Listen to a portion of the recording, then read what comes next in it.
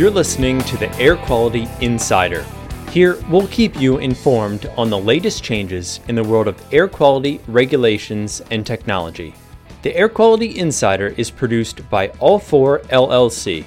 All4 is a nationally recognized environmental consulting company that shapes environmental responsibility and creates distinction for our clients, our employees, and our partners. Today's episode is entitled Top 5 Pitfalls of NSR Permitting. It was written by Rachel Henn and published on November 14th, 2018. As the leaves begin to turn and cooler weather rolls in, it's clear that change is in the air.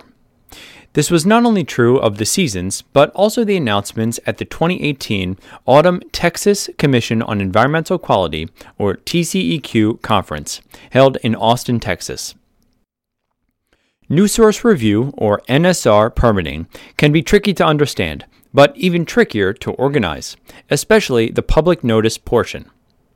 The necessity of certain public notice aspects of the permitting process came up at the conference, but were quickly dissolved, since the notice is foundational to the process.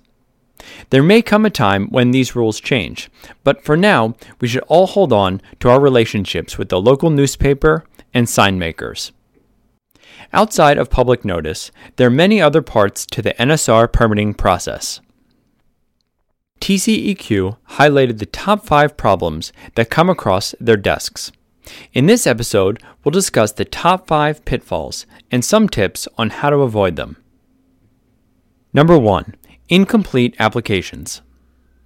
We all get caught up in a new task and lose track of work, but this pitfall is more concerned with submitted applications that are missing key information, such as plot plans, emissions summaries, and even certain formatting requirements.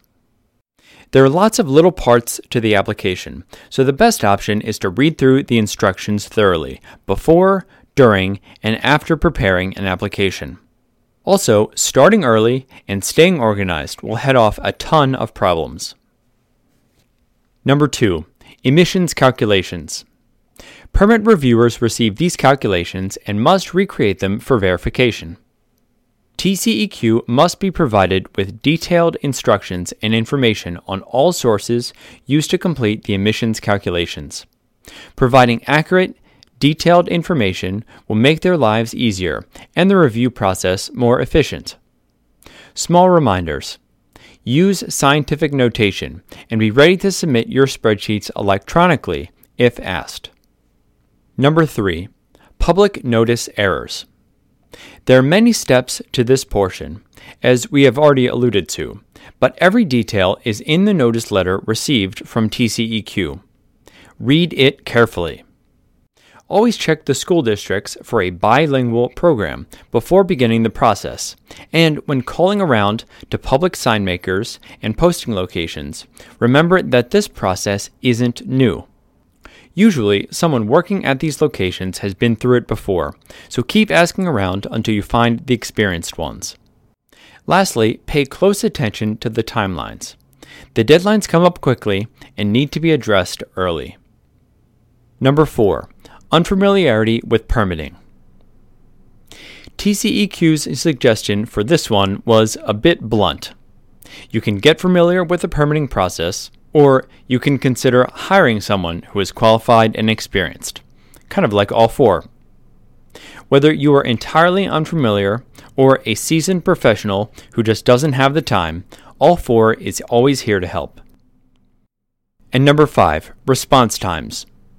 The final pitfall is one that catches us in every aspect of life: deadlines. Our tip to you is to stay organized. Put the deadlines on your calendar, in a spreadsheet, or anywhere you will frequently check on them. It's simple to say, but the execution is rarely as smooth. The last bit of advice is that TCEQ, and most state environmental agencies as well, is always available for phone calls. Every speaker at the event offered their desk phone number and to respond to any questions or concerns.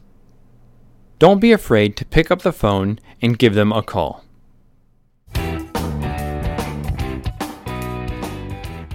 That was Top 5 Pitfalls of NSR Permitting, written by Rachel Henn, published on November 14th, 2018, and narrated by Ben Chance.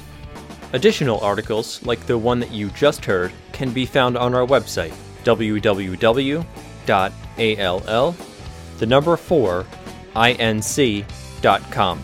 You can also interact with us on Twitter at All4Inc. Be sure to tell us what you think about our podcast using the hashtag AirQualityInsider, and feel free to ask us questions about all things air quality for us to answer in a future episode.